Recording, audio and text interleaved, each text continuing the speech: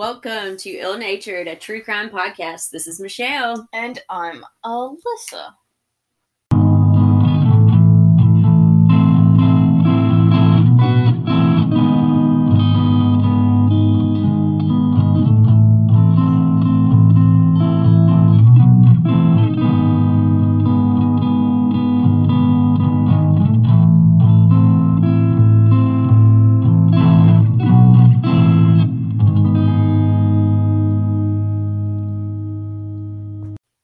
We hope everybody's doing good today. Thank you for tuning back in to the saga that is the Zodiac. Yeah. So the people that are still here with us, welcome to part 3. We're almost done. You think we're gonna have one more? Yeah. It's gonna be 4. Yeah. Like you predicted. Yeah. Good. Well, I know me, so. We've discussed the definite 5 victims of the Zodiac, and we talked about a few letters and ciphers he sent to police. Now, last week we ended with some possible other victims of the Zodiac. Yep. There was a couple stabbed to death on a beach in Santa Barbara, and then a young mother claimed she had accepted a ride from the Zodiac. Mm-hmm. The last correspondence we had from Zodiac was his My Name Is letter that included the 13-symbol cipher and a bus bomb diagram. And honestly, the more I look at Kathleen John's abduction, the more I'm just not 100% sure that the Zodiac did it. It was sketch, but I also think he would have killed her. If it was the Zodiac, he wouldn't That's have, what I'm saying. Yeah, like, he didn't... Now, and we'll discuss this in part 4, but she points somebody out as who abducted her. Uh-huh. And he is one of the suspects of the Zodiac, but I don't think he was the Zodiac killer. Now, I think he could have done that. Right. But that's the problem with people trying to tie all of these to one person. I think all of these could have happened by multiple people. Yep. So... I'm not going to tell you the suspect's name quite yet because I'm going to keep you on the edge of your seats so you come back next week. But people do speculate the cipher really could have had the killer's name in it, but it hasn't been officially solved yet, and it probably never will because of how short the cipher is. There's no definite way you can say, oh, yeah, that's the right thing. So yeah, he did it on purpose. What a boob. Oh, yeah. So... You think it was his name? Didn't you say people think it's his name? Yeah, like, there's one book I read that believed he knew the name. Just because the person he believes it is has 13 letters in their name, so... I mean, could be. Could be. Well, we'll never know for sure, but... Maybe we will. I don't know, but anyways. April 29th, 1970, the Chronicle received the 10th Zodiac letter. This was another greeting card that would be called the Dragon card. On the cover were 2 farmers or some like kind of dude that was riding a donkey, and the other was riding a dragon. It said, quote, "Sorry to hear your ass is a dragon," end quote. And he wrote, "I hope you enjoy yourselves when I have my blast. P.S. on back." And then he had his symbol like crossed with the circle. And then on the back of the card he wrote, "If you don't want me to have this blast, you must do 2 things. 1, tell everyone about the bus bomb with all the details. 2, I would like to see some nice Zodiac buttons wandering around town. Everyone else has buttons like peace symbol, black power, Melvin eats blubber, etc. Well, it would cheer me up considerably if I saw a lot of people wearing my button. Please no nasty ones like Melvin's. Thank you." Do what? What year was this? 1970. What? Do we think this was really him? Yeah. Okay. A lot of these are tied to the Zodiac because the handwriting has been studied and studied. Mm-hmm. Yeah, and they confirmed it was all written by the same person. Because I listened to the Monster podcast by Payne Lindsay, and they had somebody talk about, like, you can tell by how how it was written, the ratios of all the letters, all kinds of crap like that. So yeah, but do your dot over eyes. Yeah. And so Zodiac called out Melvin Belli again. This is the second or third time because he sent him a card, remember, at Christmas. The attorney. Last episode. Mm-hmm. Yeah. And then thinks he's going to get buttons made. I don't know, it's kind of delusional how he thinks he's going to have people of the area wearing Zodiac buttons. Like, he's murdered 5 people and claimed to have murdered, like, You're a murderer, Sore? Yes, sir. You're not a philanthropist or somebody that we love. Why would anybody wear your buttons? Especially now that you're requesting them. Like, then they wouldn't have been nice buttons anyways. Nobody would have worn them anyway. But especially not now that you have requested that people wear them. Right. I just don't understand it. But there was a press conference telling people of the Zodiac's threats, but never reproduced the diagram. Obviously, you don't want to reproduce a diagram of a bomb for all of the crazies out there. Yeah, for sure. And, of course, there was never any Zodiac buttons made or worn. Good. And 2 months later, another Zodiac letter was sent. It was June 29th, 1970. And it read, quote, "This is the Zodiac speaking. I've become very upset with the people of San Fran Bay Area. They have not complied with my wishes for them to wear some nice Zodiac buttons.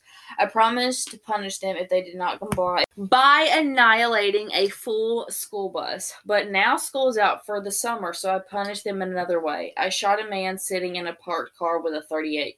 Zodiac 12, SFPD 0. The map coupled with this code will tell you where the bomb is set. You have until next fall to dig it up." So they received... Until next fall? Yeah, so he's claiming that he planted a bomb on, like, a school bus route, and was saying that he planned on wiping a school bus out with the bomb. He's been talking about that. Mm-hmm. But now that it was summer and school was out, they had until fall to find it and dig it up before school was back in. Okay. This guy he aggravates me. He aggravates a lot of people, so get in line. They received this letter on a Monday, and the Friday before, there was a San Francisco police officer that was shot while he was in his car. But homicide detective vehemently denied that the Zodiac had anything to do with this officer's death because they said they had already issued an arrest warrant for the murderer. So he was saying that Zodiac was just claiming that he had killed a man even though he did not. If that's who he was claiming. It was just very coincidental. A man had been shot in his car the Friday before this letter was sent. So, yeah, for sure. This is one of the times people definitely believe Zodiac was just claiming victims to seem maybe scarier or have his quote unquote. For some reason, maybe he couldn't kill. Maybe his grandmother was in town or something. Okay, interesting theory. I mean, I'm just saying. Okay. Maybe he lost his guns. You know. Things happen. Lost his gun. Yeah, that's a possibility, I suppose. What if he was robbed? For real. What if his house was robbed? For real. He had no guns. They took his knives, everything. He wanted to be out there killing, but he couldn't. Another possibility is, like, maybe he was in prison. Could have been in prison, working out of town. Because we don't know where he worked. You're right, because we don't know who he is. So, anyways, with all of that aside, Zodiac included a map with this letter that had his crosshairs over the peak of Mount Diablo, also known as Devil's Mountain. Now, on this peak was the naval radio station.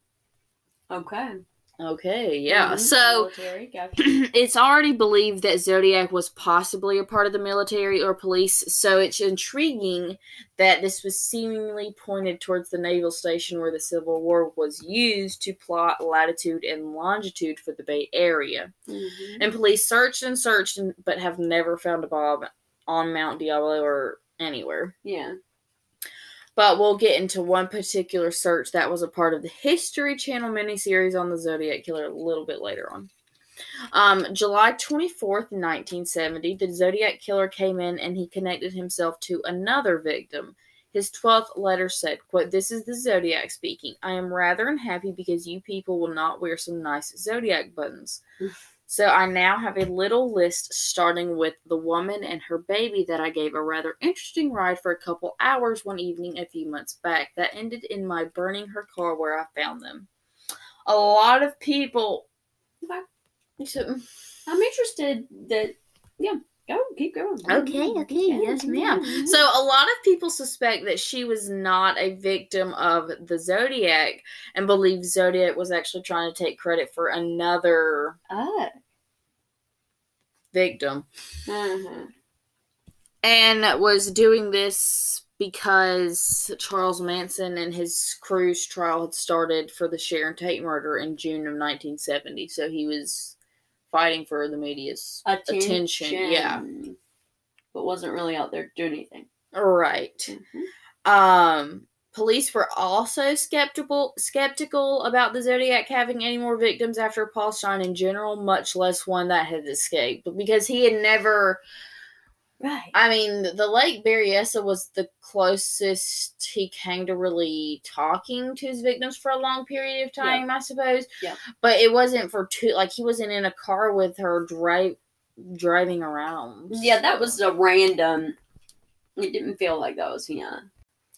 In Zodiac, the Graysmith book, Graysmith questioned why Zodiac would take credit for this abduction now after all of this time. The Chronicle had stopped printing his letters. So what would have made the Zodiac claim Kathleen's abduction? Like, there was only one newspaper that did an article on it mentioning her burning vehicle. It was not a very widely circulated newspaper either, so it wasn't like the Chronicle or anything like that. Right. It was a small newspaper at the time that brought up the question if the Zodiac was from Modesto to have heard about the detail, or was he the real abductor. So they were... I thought you said doctor. Like doctor, but a duck. No, abductor. So police, or Graysmith, I guess, was questioning whether the Zodiac could have been from Modesto because the Modesto Bee, or whatever the town's newspaper was called, they're the only ones that did an article that stated Kathleen's car was burnt. So he wrote that in his letter, and that led Graysmith to say he was either really the Zodiac killer, or he was from Modesto to have heard about it, or had just a copy of the newspaper. Picking up what I'm putting down? I'm picking it. I got it. I'm picking it. So he could not have mentioned it before now, the same reason he did with David Faraday and Betty Lou. He didn't claim those murders until he admitted to it months later after Mike and Darlene's attack. You know, he didn't automatically admit to crimes right after he committed it, but that's just playing devil's advocate, honestly, because I still don't believe she was a Zodiac victim. Okay. But he thinks Zodiac didn't claim his victim as quickly because he was afraid that Kathleen might have remembered too much about him, and that was dangerous for him because he was afraid of being caught. Right. Because she did escape, but like I said, I just doesn't feel right. But in saying that, the cab driver didn't feel right to me, based on his pattern before killing him. Right. A soul human in a car in the street. You know. So, who knows what this guy's doing? He's a hard nut to crack. I think that's why he never got caught. Oh, yeah, because they couldn't really he's all over the place. Yeah, you couldn't pin an MO, a victim profile, nothing. Well, 2 days later, according to ZodiacCiphers.com, on July 26th, the Zodiac killer sent his 13th letter. And it was the longest one yet. Now, I do want to quickly point out that there was a difference in between some of the things that the Zodiac book said and the ZodiacCiphers.com said. So, in the book, it said that the last letter I just read, the Kathleen Johns letter, and this letter that I'm about to read came on the same day. But on the website, it says one came the 24th, and then 2 days later, the longest one came. So, we're going to go with them coming 2 days apart. Gotcha. So, I am just going to highlight the important parts of this letter because there is some really intense stuff in there, and it's really, really long. So I'll link. Yeah, but I'll read some of the intense stuff. So don't worry. Okay. Good. But if you want to read the entire thing, I'll link it in the show notes if anyone's interested. So, per usual, Zodiac starts his correspondence like so. This is the Zodiac speaking. Being that you will not wear some nice buttons. Still on about the buttons. I know, he will not get rid of these buttons, dang it. Give it up. But he said, give it up. How about wearing some nasty buttons or any kind of buttons that you can think of?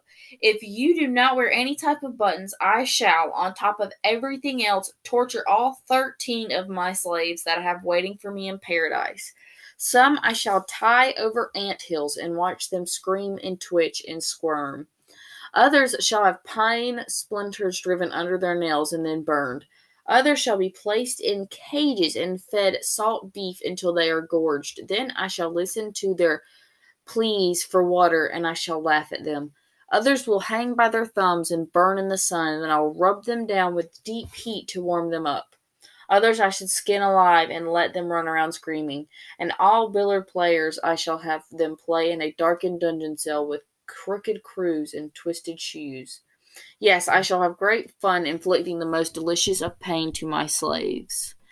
As some day it might happen that a victim must be found, I've got a little list of society offenders who might be well underground, who would never be missed. But it really doesn't matter whom you place upon the list, for none of them be missed. P.S. The Mount Diablo Code concerns radians and number inches along the radians. That was the end of the what I'll read to you. So, radians? So, in the Mount Diablo letter he sent, he's saying that the code to finding the bomb concerns radians. So, like, the center of the circle to the outside circle, the radian. Okay. This is a math. Yes, it is math. Yeah, but... Oh, it's not ringing a bell. No. It's all right, though. I mean, look. You've rang lots of bells so far this episode. Thank you. But it's not important. It is important, and I will... Everybody else probably gets it. I'm thinking about, like, radon. Like a... Guys, I mean... Math is not something that I care about too deeply. Okay, do you see that very lightly colored circle with... Phew, Alyssa, what you're dealing with here? Okay, yeah, okay. So, the line that connects those two circles, that's a radian. If y'all want to see this beautiful drawing on the candy stick box, just... That look I just made. Y'all excuse my face sometimes. Hold that, ma'am. Golly, your hands are warm. Anyways, what? They probably know your hands are warm. So, that's what a radian is. And so he was saying the inches along the radians, like all the radians. Right.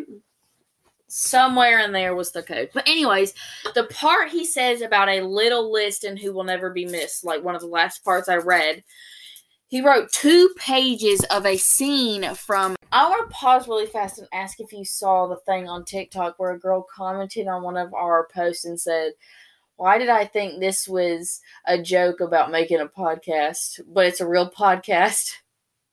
And I said, I don't know. Hope that's a compliment. Check us out. What? I didn't see it. Stop it.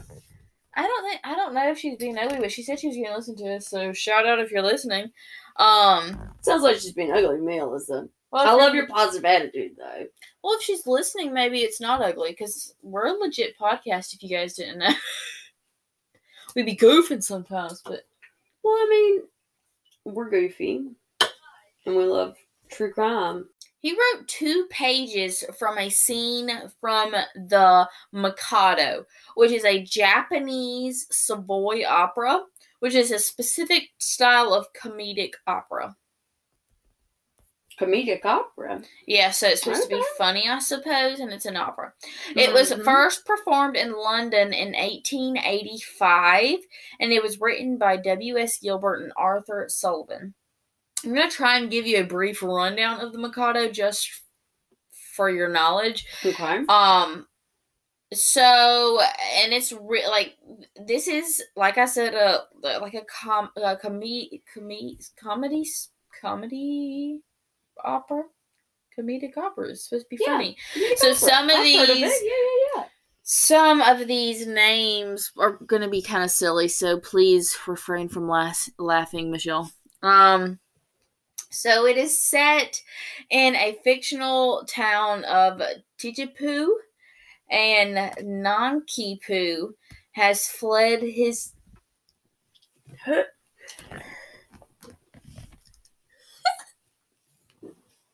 Say the names one more time. I'm not done. I'm lost a little bit in this lady's comment on. You found it? Yeah. Why did I think this video was a joke making fun of podcasts? But this is a for real podcast. LMFAO.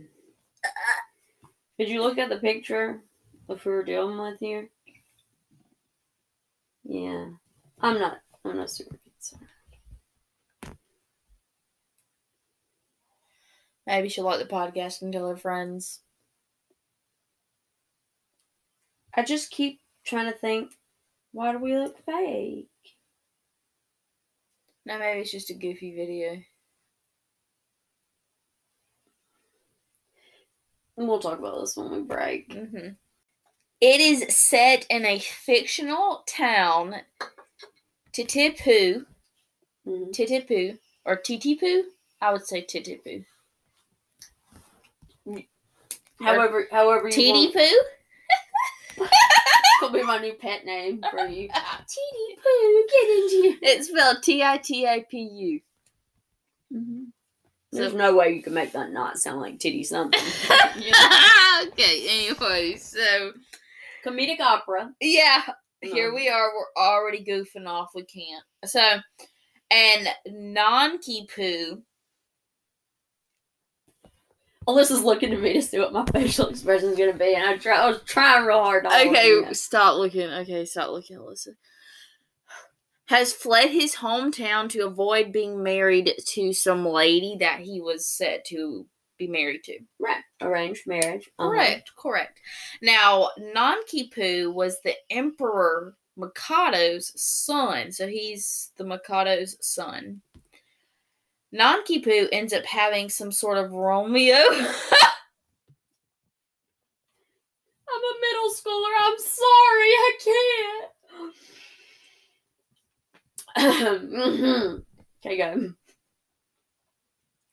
Having some sort of Romeo and Juliet lover thing because he ends up falling in love with Yum Yum. We are professional podcasters here, guys. We cannot do a live show. This is a real thing. Who was already betrothed to someone else. Now, the kicker... What's his name? Well, I'm about to tell you. Her fiance's name was Coco, and Coco was the Lord High Executioner, which is pretty self-explanatory if I say so myself. Yeah. Well, when police got the letters and connected Coco's, all that, that's the story of the Mikado, is the brief rundown. So, when police got the letters and connected Coco's monologue to the Mikado, so what he wrote in his letter was part of Coco's monologue in the Mikado, so to connect the Mikado back to the Zodiac's letter. Gotcha. So they realized that the author of the letter had slight variations from the original Mikado, so they believed it was someone who was writing from memory because it was the same for the most part, just like instead of like a, there'd be of or the, just slight variations like that. Right. Someone who knew the play like the back of their hand would be writing it from memory, such as a cast member. But I was curious as to which parts were slightly different because he might not have messed up on purpose. This was not brought up in the Graysmith book. I have not read this anywhere else, but I read online that the Little List monologue in the real Mikado, when it's performed, it changes every time it's performed. The monologue changes slightly every time it's performed. So they can change it to like certain pop culture references, like politicians, actresses, they change it all the time. Right. So I still think that could feed into their belief of it being someone who would have played the actor that we'll get into in just a second, but it also, because they would have known that it changes every night slightly, so. Or it could have just been like somebody that was obsessed with the Mikado. Those are our two strong options. But Armstrong and Toschi believed that the Zodiac Killer could have played Coco in like a high school or college play. So if he did, like I said, he would obviously know that the monologue changed every night. I couldn't necessarily determine just how popular the Mikado was back in the 50s and 60s, but I still don't know how many people could basically recite the entire thing back to you, right? So he had to have some connection, because I don't think every 20, 30-something-year-old man walking around in 69, 70 could recite the Mikado to you. I've never even heard of that until I have no idea. The Zodiac research. So Toschi and Armstrong allegedly did a thorough search of San Fran's Gilbert and Sullivan Company former and present actors who played Coco, and everyone cleared. So it wasn't anybody in that area that could have done it. Graysmith did connect something that I thought was interesting enough to mention. So the night of Paul Stine's murder, the local theater was actually in rehearsal for opening night of the Mikado. So the theater was only about 13 blocks away from the murder scene, and the entire time the Mikado was running, there was no Zodiac letters. 2 days after production closed, though, they received 2 letters. Interesting. So now, Wednesday, October 28, 1970, Zodiac sent a letter addressed specifically to one person. Now, this one person was Paul Avery. And we'll get a little more into him when we discuss a suspect, but a brief synopsis is Paul Avery was the Chronicle's top investigative reporter and had done the majority of the articles on the Zodiac.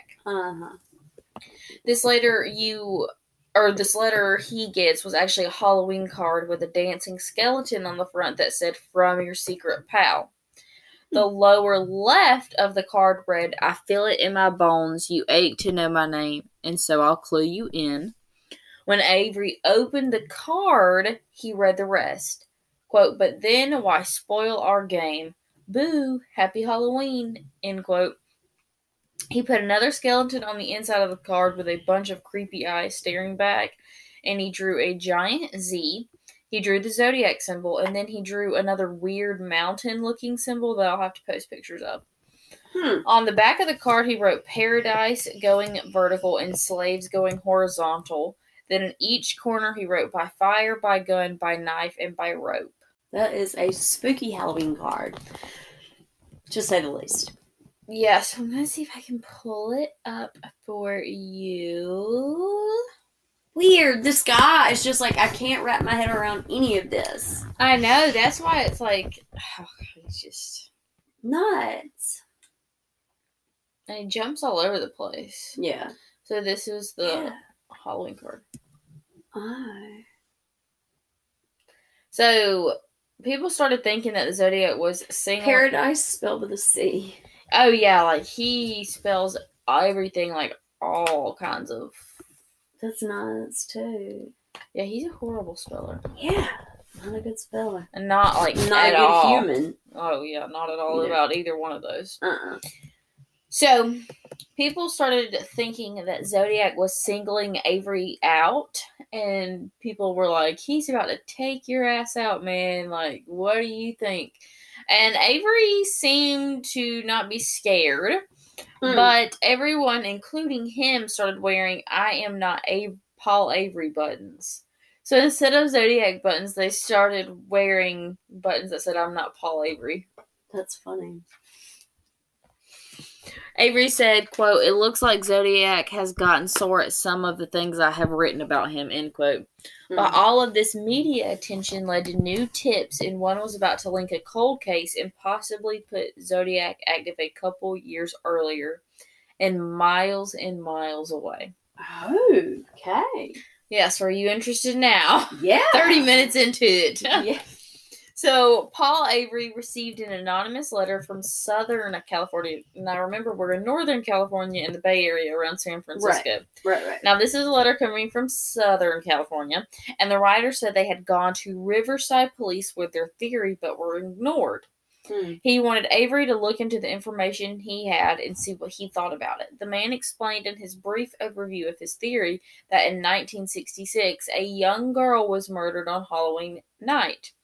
Her murder being still unsolved, and the fact that killer sent letters to the police in the papers upon multiple other things, that the writer's reasoning was behind her murder possibly being the Zodiacs. Mm-hmm. On November 9th, 1970, Avery received information on the only unsolved murder in Riverside. Avery laid eyes on the hand-printed letter that was sent, and he noticed that the letter was signed with something odd. Something the police at the time had no idea what it meant. It was signed with a letter Z. Avery decided to go down to Riverside himself and meet with the lead investigator on the case. And this is what Paul Avery learned that day. The victim was Sherry Jo Bates, who was only 18 years old.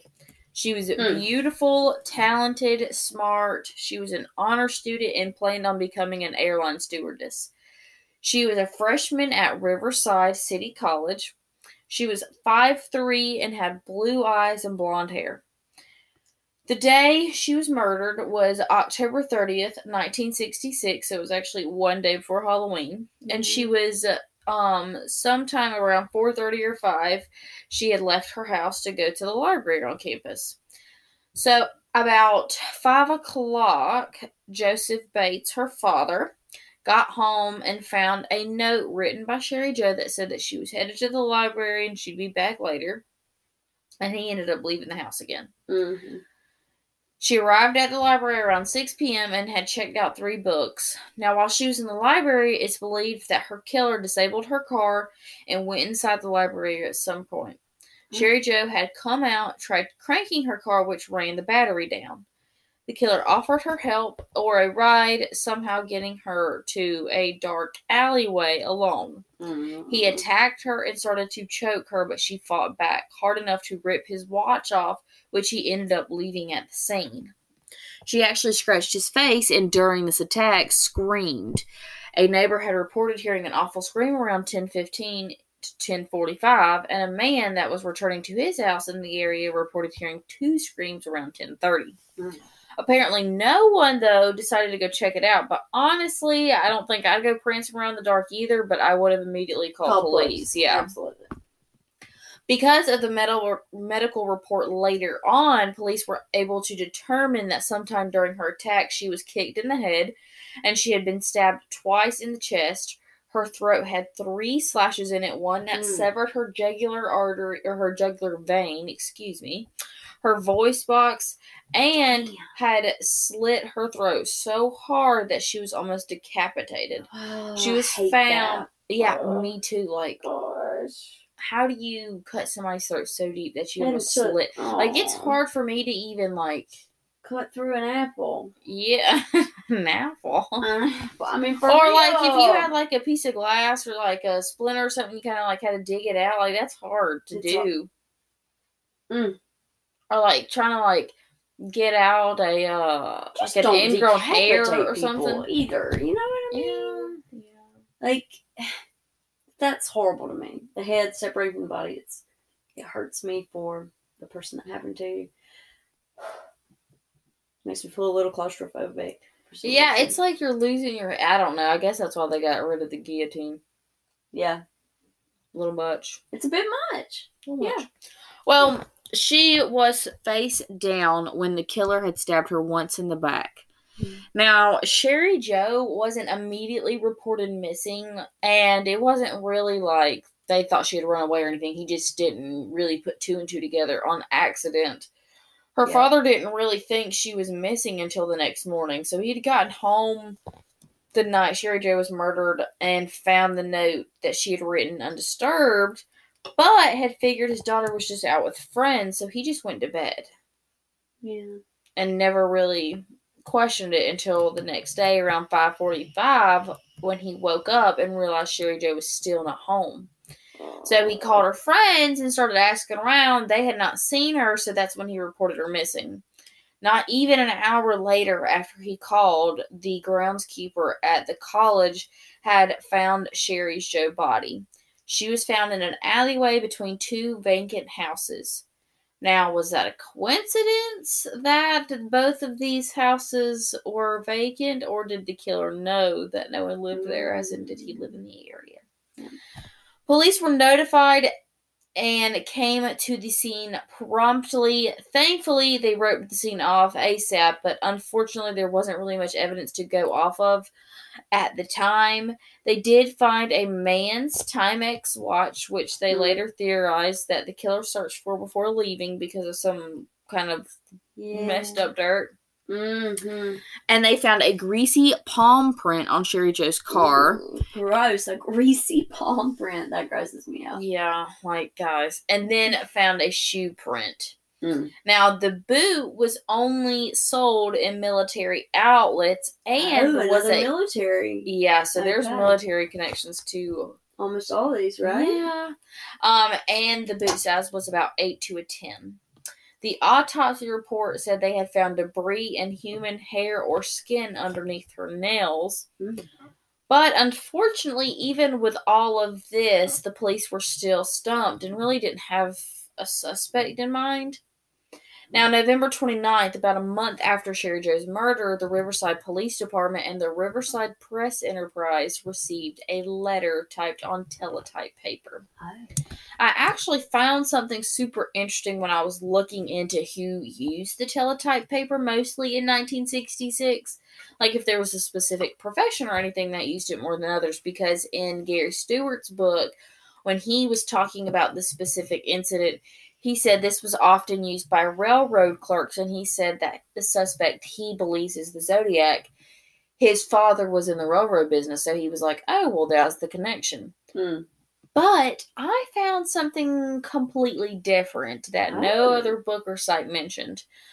I found a website, The History of Computering, said this, quote, thus by 1966, when the Inktronic shipped and printed 1,200 characters a minute, it was able to print in baud or ASCII, which teletype had developed for, guess who? The Navy. End quote. So there was a specific type of code developed for the Navy. So there was the Navy was using this machine and would have had this paper they needed for the machine. Mm-hmm. So, driving the idea further that the killer had a military background. You're military, right? What? Oh, military. That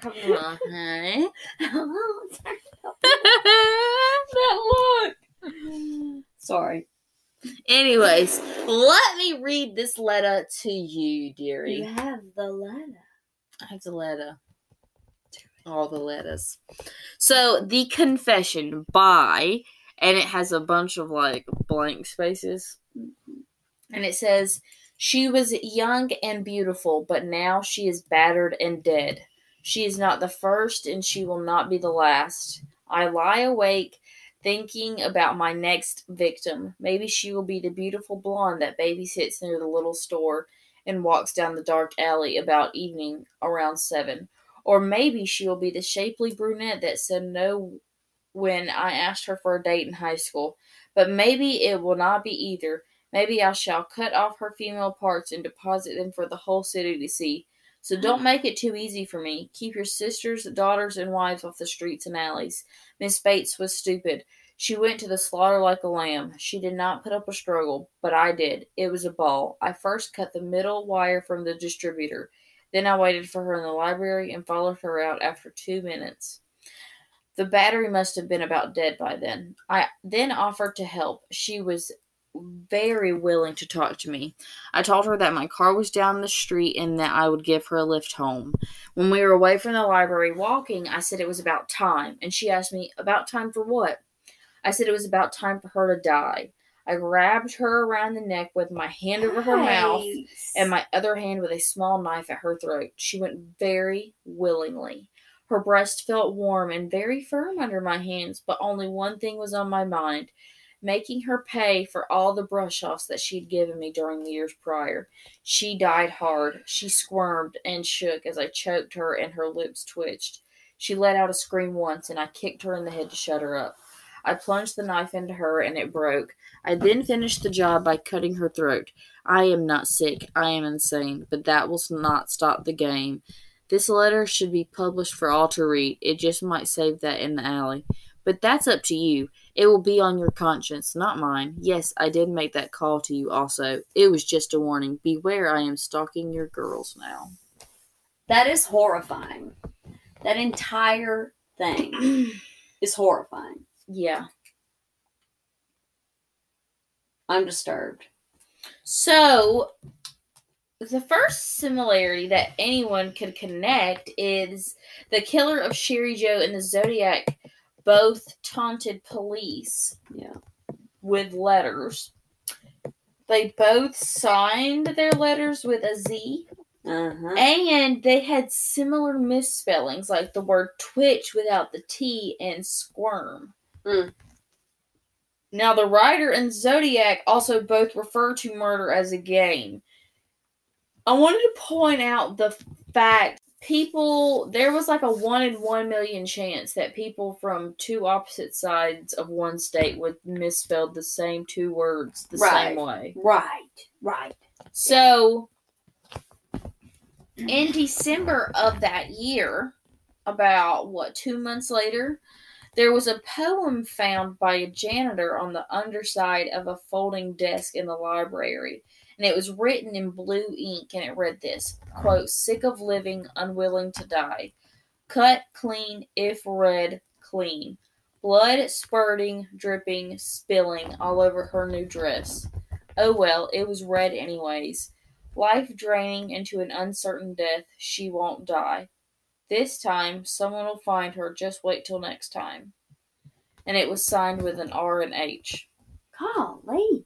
Yeah, that's freaking nuts. So a lot of people tie this to who killed Sherry Joe, which means possibly the Zodiac. Yeah. Now, playing devil's advocate here, anyone could have went back and wrote that on the desk because it wasn't found until months later, but apparently it did seem to match the handwriting in the letter. Some of the Zodiac letters. So in April of 1967, the killer of Sherry Joe actually hand-wrote 2 letters. One was to the Press Exchange and one was to Joseph Bates, her father. And they were identical letters that read, Bates had to die. There will be more. Signed with a weird Z. So, once Paul Avery saw all of this evidence firsthand, he was able to determine that he believed the handwriting in the Bates had to die letters was the same as the Zodiac letters. Yeah. And he got the evidence and hand-delivered it to Sherwood Morrill, who was an expert for the Bureau of Criminal Identification and Investigation, questioned documents. So he was going to get an expert to basically tell him, yeah, that's like the same handwriting. Right. Avery showed him first the hand-printed pencil letters in the police file, and Morrill said that looked nothing like the Zodiac's handprinting. But he said that the envelope to the letters, on the other hand, looked a little bit more like it. And then 4 days later, Morrill said that the Riverside letters were, quote, unquestionably the work of the Zodiac. The handprinting scratched on the desk is the same as the 3 letters, particularly like that on the envelopes, and this handwriting is by the same person who has been preparing the Zodiac letters that have been received by the Chronicle, end quote. So basically, moral is saying that the person that wrote the letters in Riverside also wrote the Zodiac letters, therefore insinuating that Sherry Joe Bates was murdered by the Zodiac killer 2 years prior to his first confirmed killing. And who else, you know? Exactly. But Captain Cross with the Riverside police at the time said they had a suspect in mind that they didn't have enough evidence on and believed that Zodiac read about Sherry Joe's murder and claimed it as his own. So he's claiming that they have a suspect and it is not the Zodiac killer, so the Zodiac killer would have just taken credit for her murder. But either way, there is really no evidence to prove either theory, unfortunately. Right. On November 17th, Avery wrote an article that was published that day linking the Zodiac to Riverside. Now, like I said briefly earlier, that if this crime, this murder of Sherry Joe Bates really is connected to the Zodiac, that's super huge because that means that this was an earlier murder of his, possibly leaving DNA evidence behind or some kind of mistake. Right. I mean, if it's one of his first murders. Yep. Now, in the History Channel miniseries on the Zodiac that aired in 2017, the officers at the Riverside Police Department said, again, that they had good suspects, but wouldn't release any of the information. And the first time any of Sherry Joe Bates' clothes or any of her evidence was even seen was on the History Channel documentary. Really? Yeah, they were keeping that really, locked up tight. Yeah. And I don't think anyone's still been prosecuted for her murder, so I guess their suspects aren't very good. Okay. If you don't have any evidence. So that's pointing a little bit more towards possibly being Zodiac, but who knows? So, March 15th, 1971, about 4 months after the Riverside connection, the Zodiac wrote again. This time, though, he wrote to the Los Angeles Times, not the Chronicle. He started the letter how he always did, and then said, quote, "Like I have always said, I am crack-proof. If the blue meanies are ever going to catch me, they're best get off their fat asses and do something. Because the longer they fiddle and fart around, the more slaves I will collect in my afterlife." This guy, man. I do have to give them credit for stumbling across my Riverside activity, but they are only finding the easy ones. There are a hell of a lot more down there. The reason that I'm writing to the Times is this: they don't bear me on the back pages like some of the others. SFPD 0, Zodiac 17+. So, there's a few things about this letter that we're going to have to discuss. First of all, Zodiac is now claiming 17+ victims. That's a huge jump. Right. Even the victim, even if Sherry Joe Bates is his victim, that's still, way off from 17. So who else is he claiming that he murdered? Yep. Now, another interesting thing that I didn't think about, you probably didn't think about, probably and most of our listeners probably didn't think about because we live in South Georgia, but he writes fiddle and fart around. That's like a Southern phrase. Right, for sure. So somebody from California is writing that? Yeah. So that leads into the suspect not being Southern, but having to have visited. Or if you're in the military, stationed. You get stationed in bases all over the country. Yeah, country. Exactly. So it's just something to point out to them. Yeah.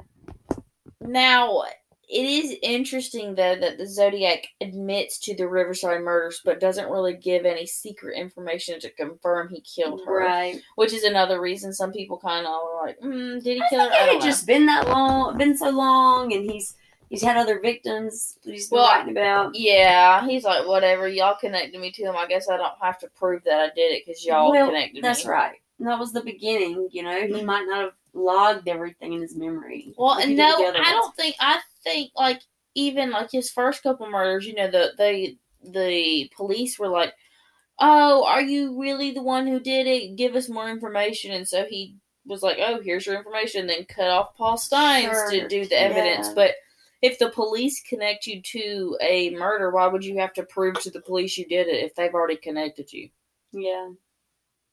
That's how I would think about it. So, on March 22nd, 1971, Paul Avery received yet another postcard. Now, this is called the Pines card.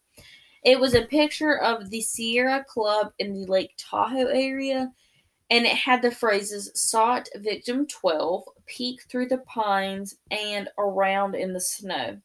Now, these phrases had been cut from different newspapers and had glued down onto the postcard like typical serial killer shit. Right. And police believed this was the works of the Zodiac. Now, I'm not really sure what made them think it was the Zodiac. Right. But they started to believe it was, and that got them looking into missing or murdered people around the Lake Tahoe area. Now, that led to the possibility of the disappearance of Donna Lass to be who the postcard must have been referring to, therefore being a possible another Zodiac victim. So let's talk about Donna Lass. Donna Lass was a 24-year-old nurse. 24 or 25, I saw her age around those, but yep. She was a nurse who disappeared from the Sahara Tahoe Hotel and Casino. But she disappeared on September 6th, 1970. She was working in the first aid room around 1:30 a.m. and had made a log entry. And she was actually set to be getting off around 3 a.m. After seeing her patient, she was supposed to make another log entry around 1:45 a.m., but she never made the entry and she was never seen again. Now, her car was found parked at her apartment, but she was never seen leaving the Sahara, and there was nothing missing from the apartment except the clothes that she was wearing that night and the purse, which she also had when she went missing. Yeah, so that's weird. And the next day, an unknown male called her landlord and employer, stating Donna wouldn't be returning due to a family emergency. This call ended up being a hoax, and there had been no trace of her ever since. Who would do that?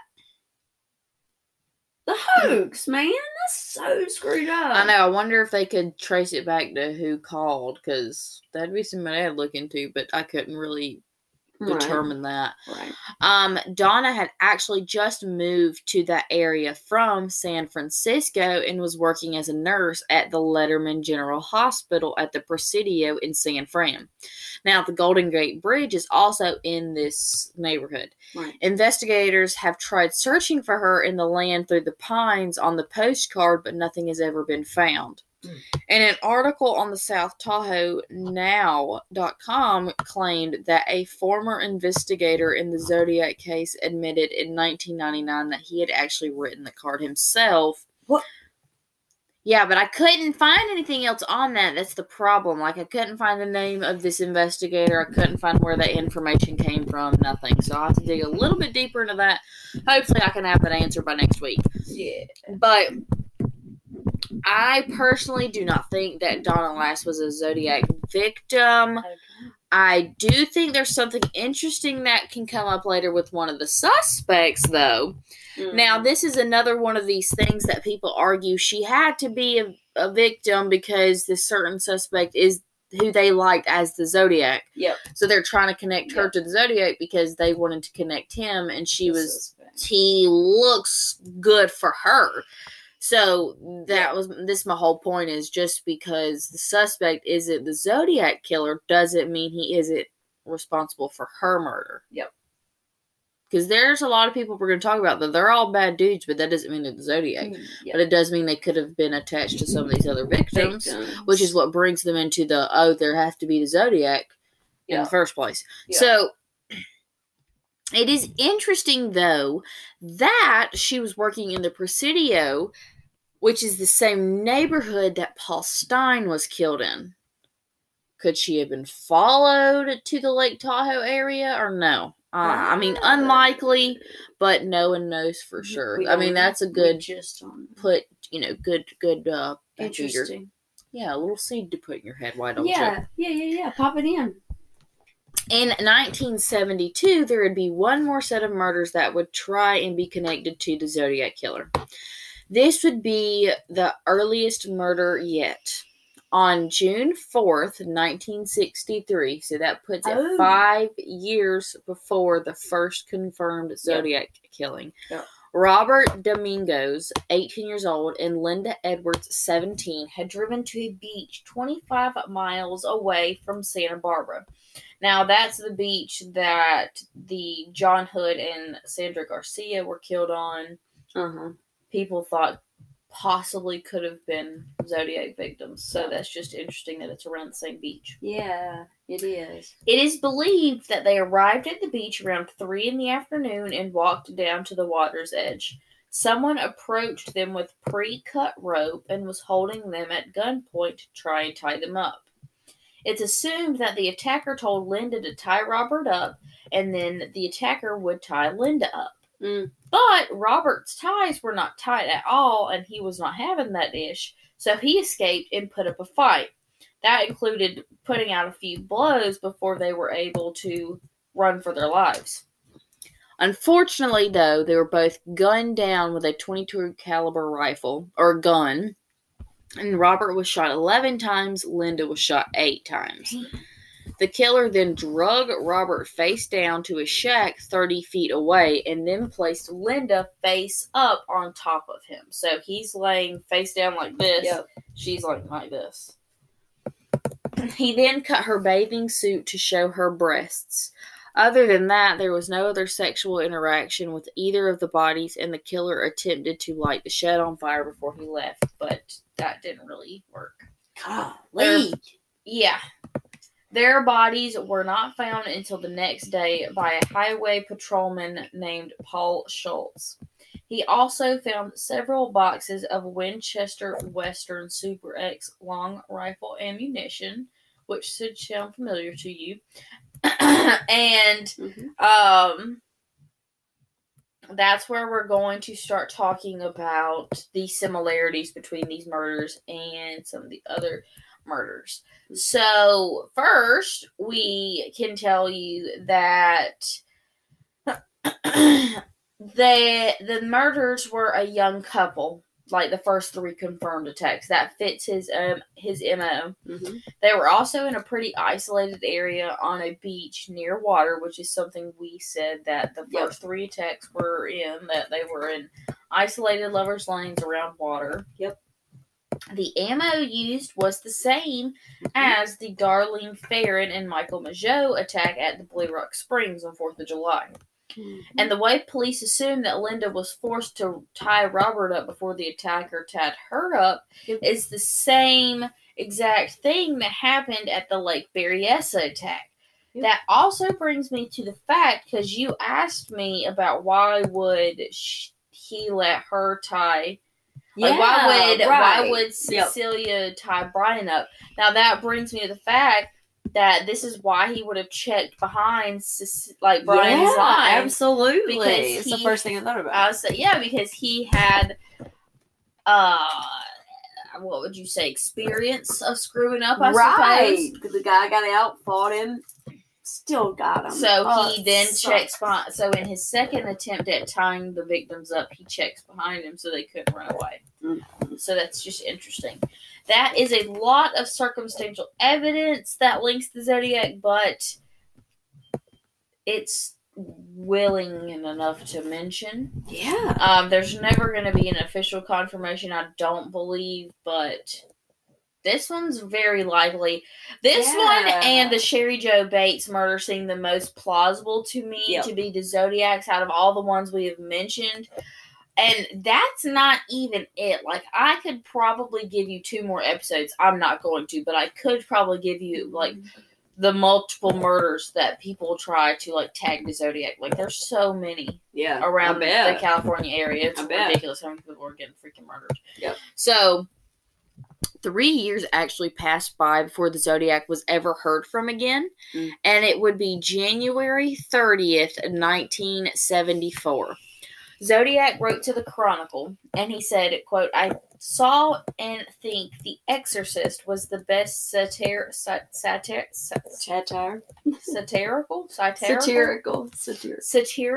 comedy that I've ever seen. Signed, yours truly. He plunged himself into the billowy wave, and an echo arose from the suicide's graves. Titwillow, titwillow, titwillow. P.S. If I do not see this note in your paper, I will do something nasty, which you know I'm capable of doing. Me, 37, SFPD 0.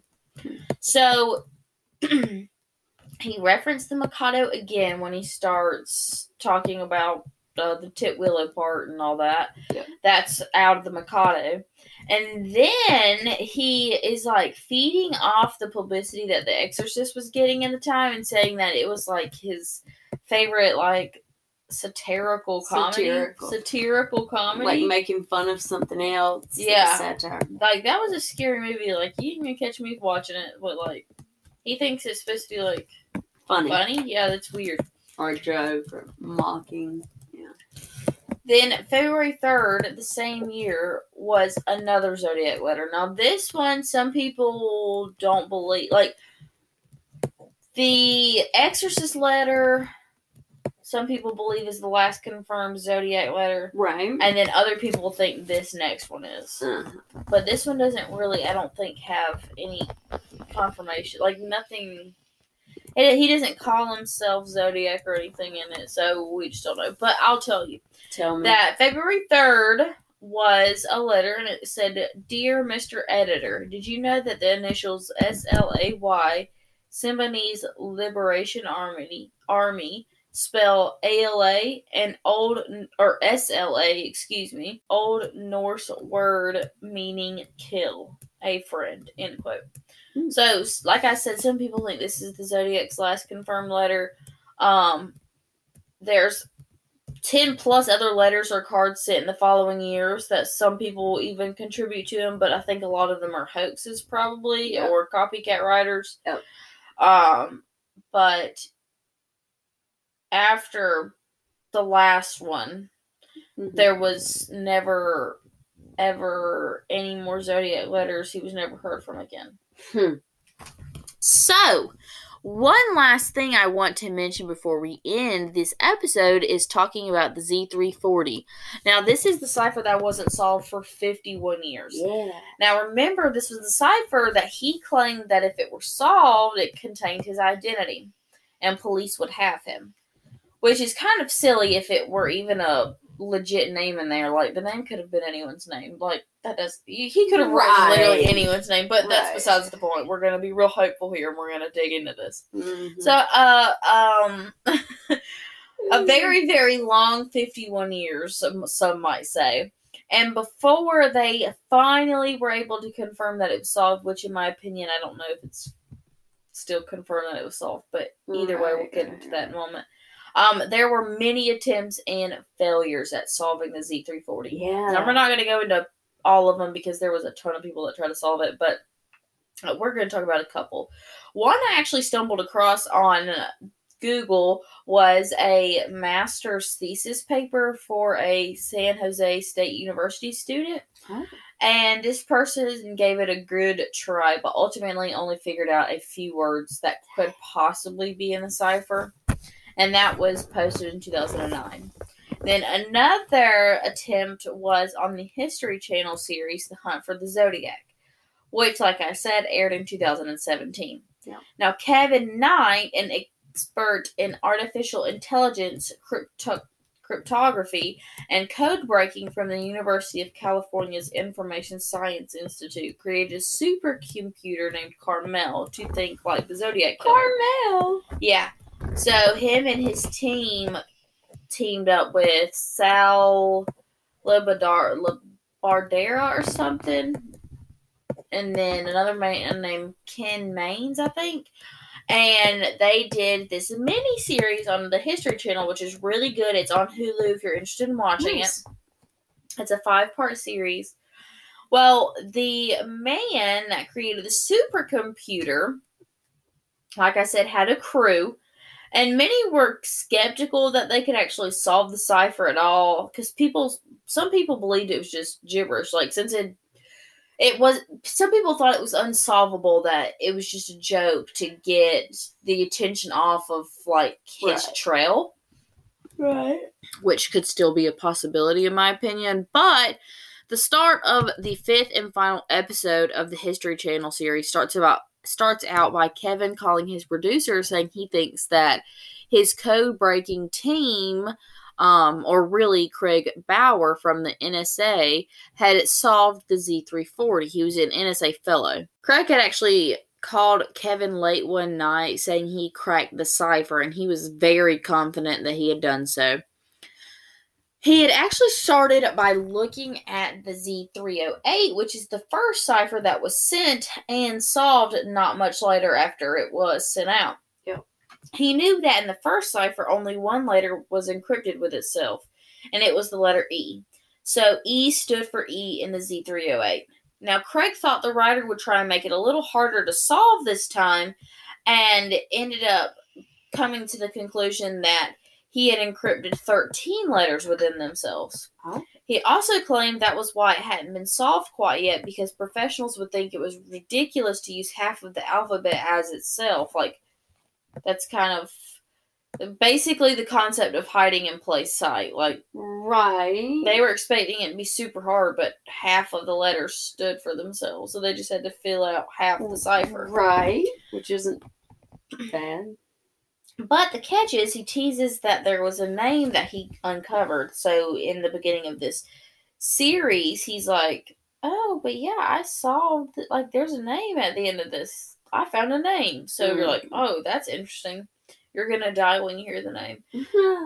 But anyways, Kevin was a little more cautious that the Z340 had actually been solved, because people had attempted it for so long, like, could it really be solved? Right. They wanted to dissect it and take a deeper dive into the key. Now, when Craig consulted with Kevin, Kevin decided to show it to the code team and get their opinion on it. Now, this is what the cipher read so far. Quote, here it is. I kill both night and day.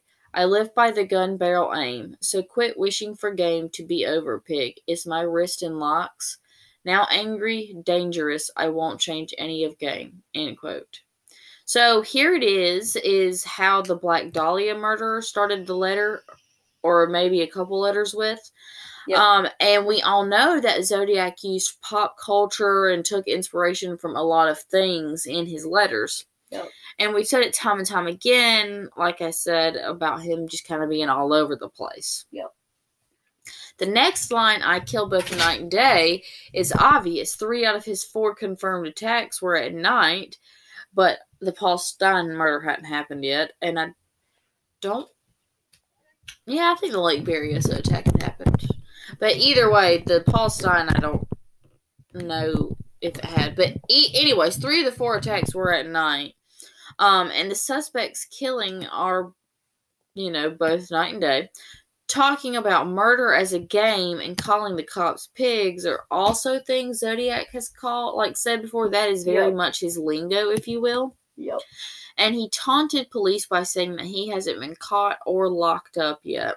And he also, this was a big ringer. If this was the true answer to the cipher, he had misspelled dangerous like he did in the first cipher. Mm-hmm. So far, so good for Craig's idea of the cipher, because he only had the first line, I think the first 8 lines solved. The last 9 he couldn't crack. So they are, they think it's a good idea, and they decide to take it to Carnegie Mellon University to get their opinion on it. So they meet with Taylor Berg Kilpatrick, who is a professor of artificial science and is considered one of the world's best academical minds on the 340 cipher. And Taylor was actually ecstatic when he saw the cracked, the first answer of the 8 lines, and believed that was actually possibly the right code. Right. He also suggested that the second half was not bullshit, but just a different cipher or code pattern that the Zodiac used. So Craig had suggested that since the last 9 letters he couldn't solve, maybe he just jibber-jabbered the rest of it up. Right. But Taylor's like, well, maybe he just used a different pattern on it and switched it up mid-cipher so you couldn't figure out what it was. Yep. And then at the bottom you see a name. And that name is none other than Richard Nixon. Oh. Nixon had actually been elected that year, and many people will laugh this off because, like I did too. I mean, right. But there is one small theory that people claim in the Zodiac was that it was all a hoax, like the letters, that the serial killer himself wasn't created by police or the newspapers, and that, we'll get onto all that next week. But if it isn't some big old hoax, then the Zodiac was screwing with police and papers at the time in case they didn't crack the code. Right. Like, ha ha ha, here I am, the president, doing all this. Right. I mean, yeah, that could totally see somebody. I mean, well, this guy's so unpredictable at this point, he could do anything. And it's all a joke to him. Like, this is all a joke. So, after getting confirmation that Craig's cracked cipher was believable and a good possibility, Kevin and Craig head to meet with Ed Scheidt, Scheidt, the former chairman of the CIA's cryptographic center. Yeah. Upon looking at the answer that Craig had come up with, Ed congratulated him and said that it was fairly likely that this was the true first half of the cipher. Nice. After that, I couldn't really find anything else about this particular answer or anyone acknowledging this key, but the big break supposedly would come in December of 2020. Mm-hmm. Now, the Register posted an article on December 12th, 2020 by Thomas Claiborne titled FBI Confirms Zodiac Killer's 340 Cipher Solved by Trio of Amateur Math and Software Codebreakers. This article said that David Orenchak, a U.S.-based software developer, Sam Blake, a mathematician based in Australia, and Jarl van Eyck, a programmer based in Belgium, had solved the Z340. Wow. A week before this article on December 5th, the trio had submitted their solution to the FBI, and it was confirmed that the solution was correct. The FBI tweeted this on the Thursday after. Tweeted? Yeah. Okay. I didn't know the FBI tweeted. Yeah, they put out statements, I suppose. The FBI is aware that a cipher attributed to the Zodiac Killer was recently solved by private citizens. And then it goes on to acknowledge that the case was still ongoing and they didn't really say much else in respect for, like, the victims' families and things like that. Right. But this is what their decoded cipher said. I hope you were having lots of fun and trying to catch me. That wasn't me on the TV show, which brings up a point about me. I am not afraid of the gas chamber because it will send me to paradise all the sooner. Because I now have enough slaves to work for me where everyone else has nothing when they reach paradise. So they are afraid of death. I am not afraid because I know that my new life will be an easy one in paradise death. But that was all that was found really about either of the answers to the Z340, but I don't know, I just don't think if one's really 100% solved from my understanding. Yeah. Because I thought the first half of the one on the History Channel, I thought that sounded pretty plausible. Right. But I haven't really found anything else about it, so I don't really know. But some people think that the Zodiac just stopped killing. Some people think he died. And then other people think he was arrested for something completely different. Now, in our final installment of the Zodiac Killer, we will discuss the many, many suspects that have popped up over the years, why they are suspects, and what I personally think about each one. So make sure you tune in next week and next Tuesday to join us for the closeout of the Zodiac Killer series.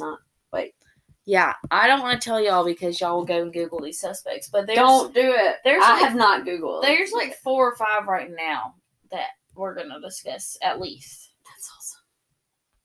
So I can't wait. Y'all hit us up. Tell us what you think of the Zodiac series so far. We've had a couple people say they've really enjoyed it, and we really appreciate the feedback. We try to go into. I've been trying to go into deep dive, trying to give you all the information, and really dug out of tons and tons of research and tons of different sites and source material, because I wanted to get all of the information I can and put it out there for one podcast, and we'll see how it goes. Yeah. But yeah, tune in next week for the last installment of our series, and then the week after, Michelle will take it away with whatever.